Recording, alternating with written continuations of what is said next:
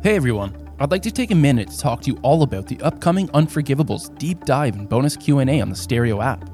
Stereo is where people have started talking together again. You can be your very own talk show host, or if listening is more your jam, jump on the Stereo Talk and ask all of those questions you've been itching to ask.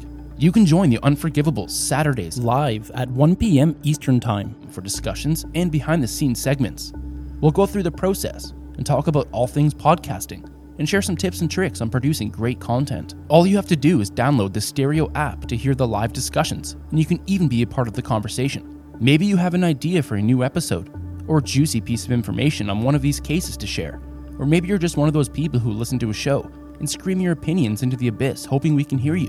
Well, now we can. Be sure to join the Unforgivables on Stereo so we can talk directly to you about all things podcasting and, of course, true crime.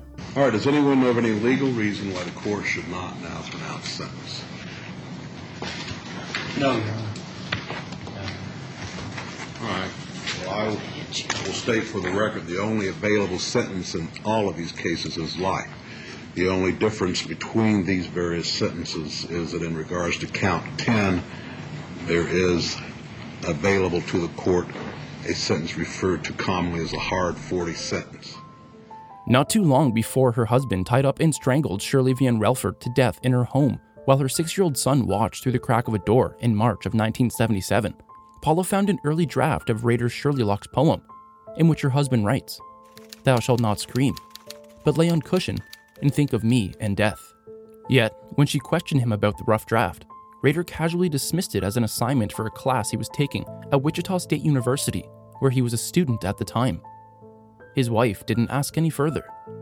Not even when her husband marked up newspaper stories on the BTK serial killer with what he called his own secret code. If she had pride, had she asked questions, the good wife may never have made the flippant comment that almost cemented her as BTK's next victim. Paula Rader knew how close she came to reaching her vow of till death do we part.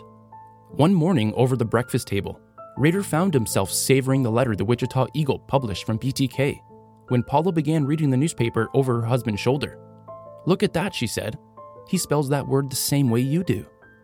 Later, Rader admitted to thinking, "I thought I had to kill her then." But she didn't say anything more, so I just let it go. In the end, Paula Rader would be just another victim, denying ever having any suspicions that her husband was BTK, insisting to the police that Dennis Rader was a good man, a great father, and that he would never hurt anyone. Was that why BTK stopped killing after Dolores Davis in January of 1991? Was Dennis Rader simply enjoying the life of a family man? While most serial killers, like Jeffrey Dahmer, are compelled to kill more and more frequently, Rader's 10 murder victims spanned 3 decades, beginning in 1974 with the Otero family and ending in 1991 with Dolores Davis. After brutally murdering the Oteros, BTK waited only a few months before he would put down Catherine Bright, but then waited 3 years until 1977 before striking again when he murdered both Shirley Vian and Nancy Fox that year. Almost a decade, 8 years to be exact, would pass before Rader targeted his neighbor, Maureen Hedge, in 1985. Vicky Wirgle would be strangled in her home the following year, yet BTK waited nearly 5 more years before invading the home of his final victim, Dolores Davis, in 1991.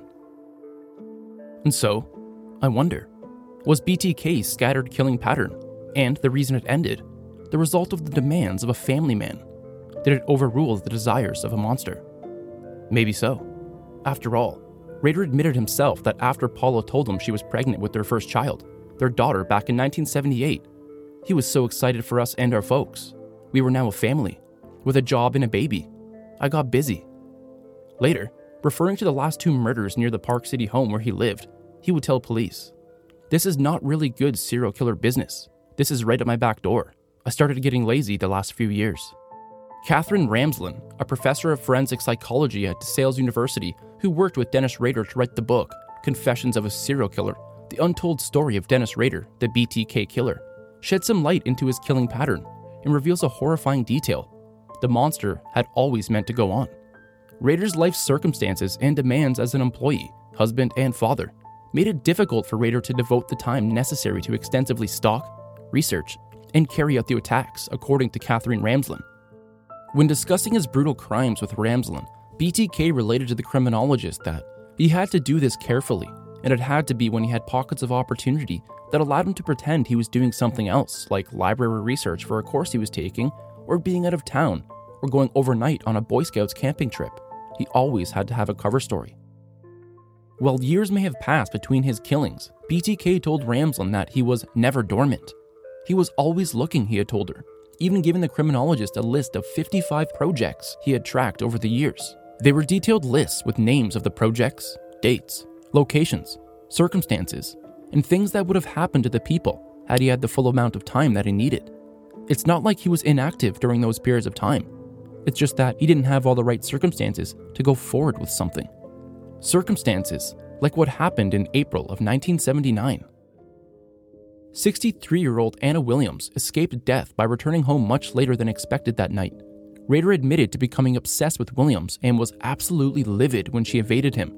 He spent hours waiting for her at home, but became impatient and left when she didn't return early enough from visiting friends. Police responded to a burglary call where Anna Williams came home to find some jewelry, clothing, and cash missing. The basement window was broken and the phone line had been cut. Nearly 2 months later, on June 15th, she received an envelope with a poem, a sketch, clothing, and the same jewelry that had been taken during the break-in. In the poem, BTK had written that he regretted that the woman had taken so long to get home that night. An identical envelope containing similar items and the same poem arrived at Cake TV the next day. The poem was titled, "Oh Anna, Why Didn't You Appear?" It was now a new millennium, and by early 2004, the investigation into BTK was considered a cold case. And then, March came, and with it, a letter from BTK. That 30th anniversary article, published by the Wichita Eagle, suggested that BTK may have moved away or may have even died. It also featured an interview with a local Wichita attorney who mentioned that during his final semester at school in 2003, he had chosen BTK as a subject for a class assignment. During his presentation, however, none of the other students expressed any recognition. Not one student in the class could recall BTK. It was impossible for Dennis Rader to ignore, and he thought to himself, did they forget what fear felt like? In response to the article, Rader sent a letter using the return address of Bill Thomas Kilman to the newspaper. Along with claiming responsibility for the murder of another 1986 cold case, that of Vicky Weigel, Rader would even provide photos of her body in various poses and a copy of her driver's license. Police said they had no crime scene photograph of Weigel's body because it was removed by medical service workers before officers arrived. BTK had dubbed Vicky Weigel a pianist, his project piano. "I'll never forget that day," said former Wichita police detective. "We opened it up, and it was pictures of Vicky Weigel, who was killed in 1986 in her home." Needless to say, the reports of BTK's return were explosive. From there, Rader would embark on a communication frenzy, mailing letters or packages to news media or simply leaving them in parks or parking lots across Wichita. He would send and leave 10 of these communications until it would eventually lead to his capture in February of 2005. It was in May of 2004 when the Wichita TV station Cake received another letter. It contained chapter headings for the BTK story, and even a proposed book he had been writing about himself, 2 fake IDs, and a word puzzle. By June 9th of the same year, when his own children were now grown adults, BTK grew even more bold, taping a package to a stop sign at the corner of 1st and Kansas roads in Wichita. It had graphic descriptions of the Otero murders. He'd also included a sketch labeled, "The Sexual Thrill is My Bill." Also enclosed was a chapter list for a proposed book titled The BTK Story. From July of 2004 to December of 2004, Rader would send 3 more letters and packages. One manila envelope dropped into a UPS box contained cards with images of terror and bondage of children pasted on them, a poem threatening the life of the lead investigator, and a false autobiography with many details about Rader's life. Another package, left in Wichita's Murdoch Park, held the driver's license of Nancy Fox, which was noted as stolen from the crime scene, as well as a doll that was symbolically bound at the hands and feet and had a plastic bag tied over its head. In January of 2005, Rader attempted to leave a cereal box in the bed of a pickup truck at a Home Depot in Wichita, but the box was discarded by the truck's owner. It was later retrieved from the trash after Rader asked what had become of it in a later message. Surveillance tape of the parking lot from that date revealed a distant figure driving a black Jeep Cherokee, leaving the box in the pickup. In February of 2005, more postcards were sent to Cake, and another cereal box left at a rural location was found to contain another bound doll, hung from a pipe. And then, not much later on February 26th, the day after his arrest, BTK would make press again. His name the top story on nearly every news channel across the state. It was the type of coverage and fame that BTK craved. Yet it was the spotlight Dennis Rader, the family man, never wanted. Hey everyone, I'd like to take a minute to talk to you all about the upcoming Unforgivables deep dive and bonus Q&A on the Stereo app. Stereo is where people have started talking together again. You can be your very own talk show host, or if listening is more your jam, jump on the Stereo Talk and ask all of those questions you've been itching to ask. You can join the Unforgivables Saturdays live at 1 p.m. Eastern Time for discussions and behind-the-scenes segments. We'll go through the process and talk about all things podcasting and share some tips and tricks on producing great content. All you have to do is download the Stereo app to hear the live discussions, and you can even be a part of the conversation. Maybe you have an idea for a new episode, or a juicy piece of information on one of these cases to share. Or maybe you're just one of those people who listen to a show and scream your opinions into the abyss hoping we can hear you. Well, now we can. Be sure to join the Unforgivables on Stereo so we can talk directly to you about all things podcasting and, of course, true crime. In the end, it was BTK's ego that was his eventual undoing. That, and a floppy disk. In March of 2004, Dennis Rader was taking sickening pleasure in playing cat and mouse with investigators. Yet, he was itching to take the game a step farther. Before Rader could bring it to the next level, though, he had questions. So, he began his research. Over the summer, myself and the detectives that I work with at Computer Crimes, we went up to Park City Police Department to help them execute a search warrant on an eBay fraud case.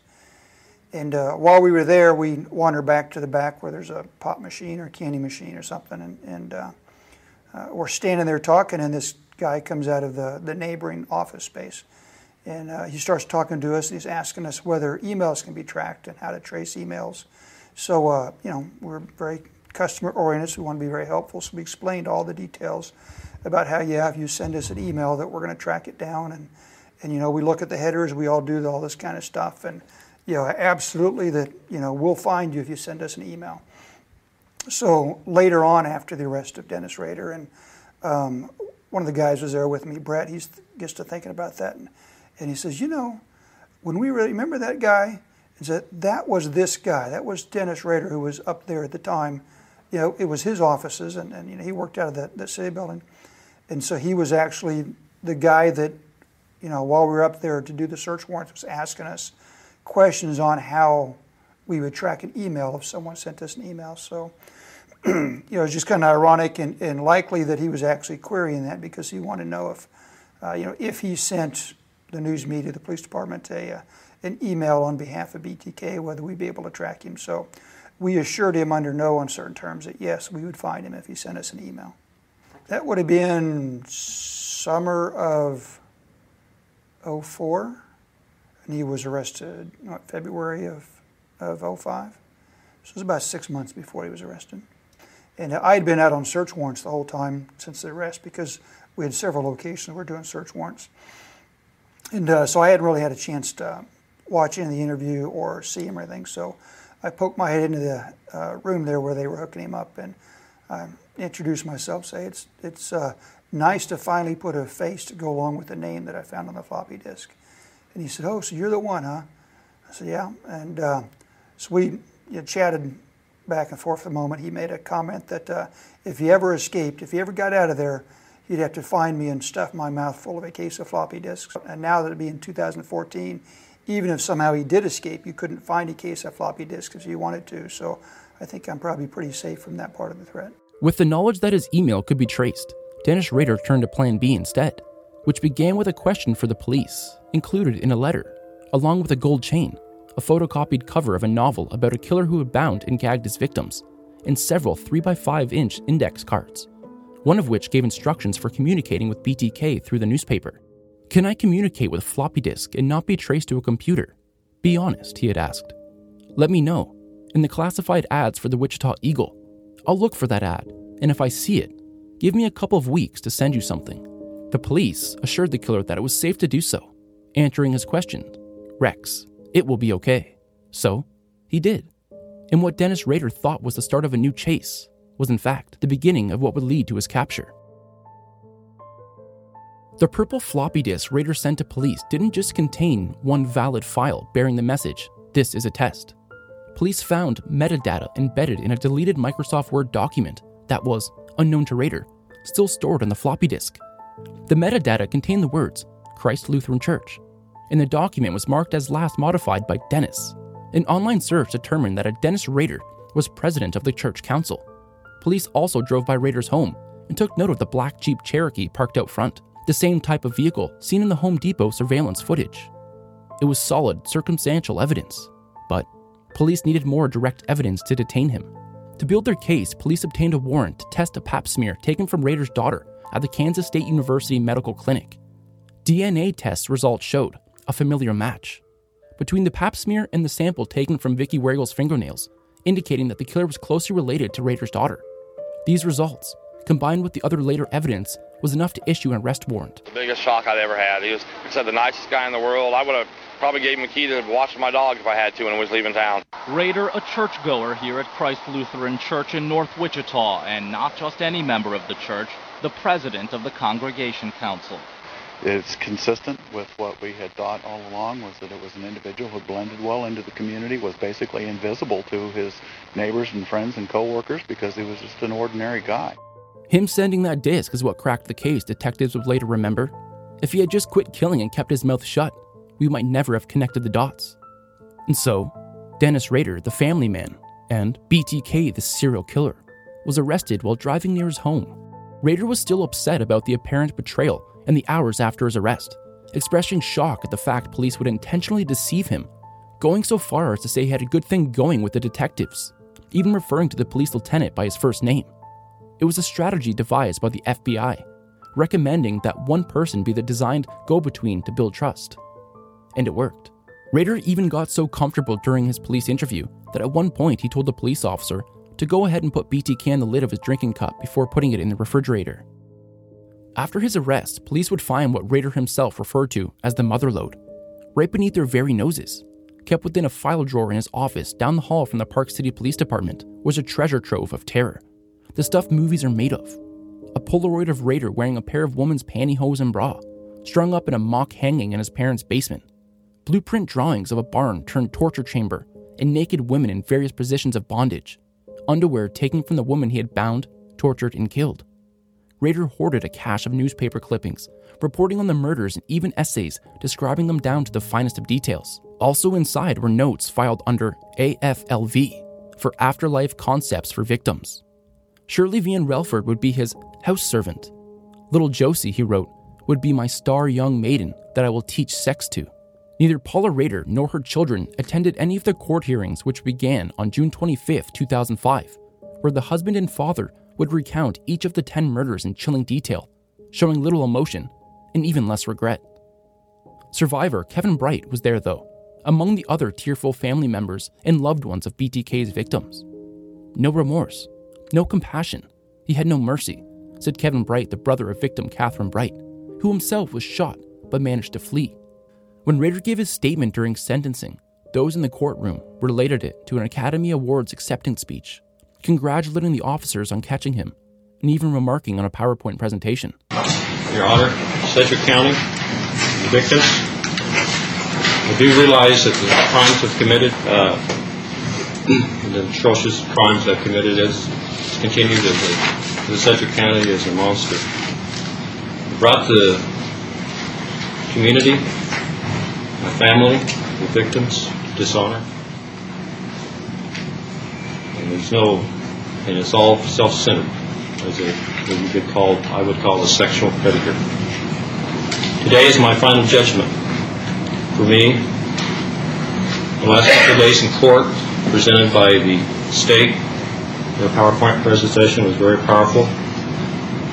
A couple of things I might point out toward the last, but overall, most of that was true.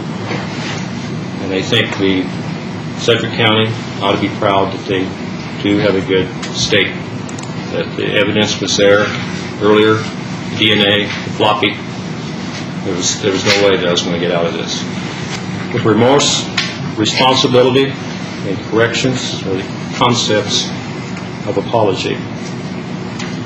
The old me started whatever it was, Factor X, sexual predator. The volcano was the building of all those years was the Otero. And probably the most devastating and upsetting, let me to everybody, is Josephine.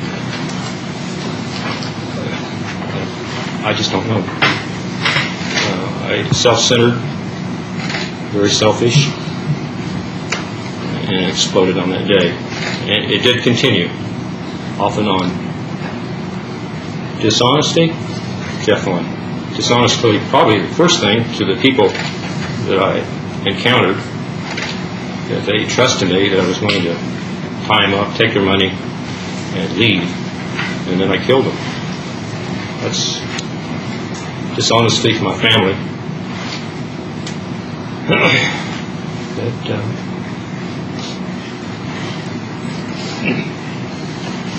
Lie and cheat to be self-interest to my employers and to the county, the taxpayers' money. So I appreciate the family, the friends, and all I can be thankful for. And I think that will keep me from finally going to the dark side, or hell. And finally, I apologize to the victims' families. There's no way that I can ever repay them. That's all, sir. Dennis Rader's wife Paula, who was experiencing total disbelief, confusion, a lot of pain and bewilderment, received an emergency divorce in 2005, with Rader relinquishing all claim to any of the assets the couple acquired over their years of marriage. The family home would be torn down in January of 2007. Only Carrie, Rader's daughter, remains in contact with her father and has since written a book on what it's like to be the daughter of one of the world's most notorious serial killers. Rader would later say to investigators that if I thought I ever had to be put away, I wanted to be hung. But I guess they don't do that anymore. In the end, Dennis Rader was charged with 10 counts of first-degree murder, including a hard 40 years without the possibility of parole. He pleaded guilty to all of the charges on June 27, 2005. Because BTK committed his heinously brutal crimes before Kansas State's 1994 reinstatement of the death penalty, he was sent to El Dorado Correctional Facility to serve his 10 life sentences in solitary confinement. Dennis Rader is allowed 5 one-hour periods per week out of his 80-square-foot cell. Thanks for listening to The Unforgivables. For more information, visit theunforgivables.com. If you've enjoyed this episode, please feel free to leave a review or a 5-star rating. It really does help.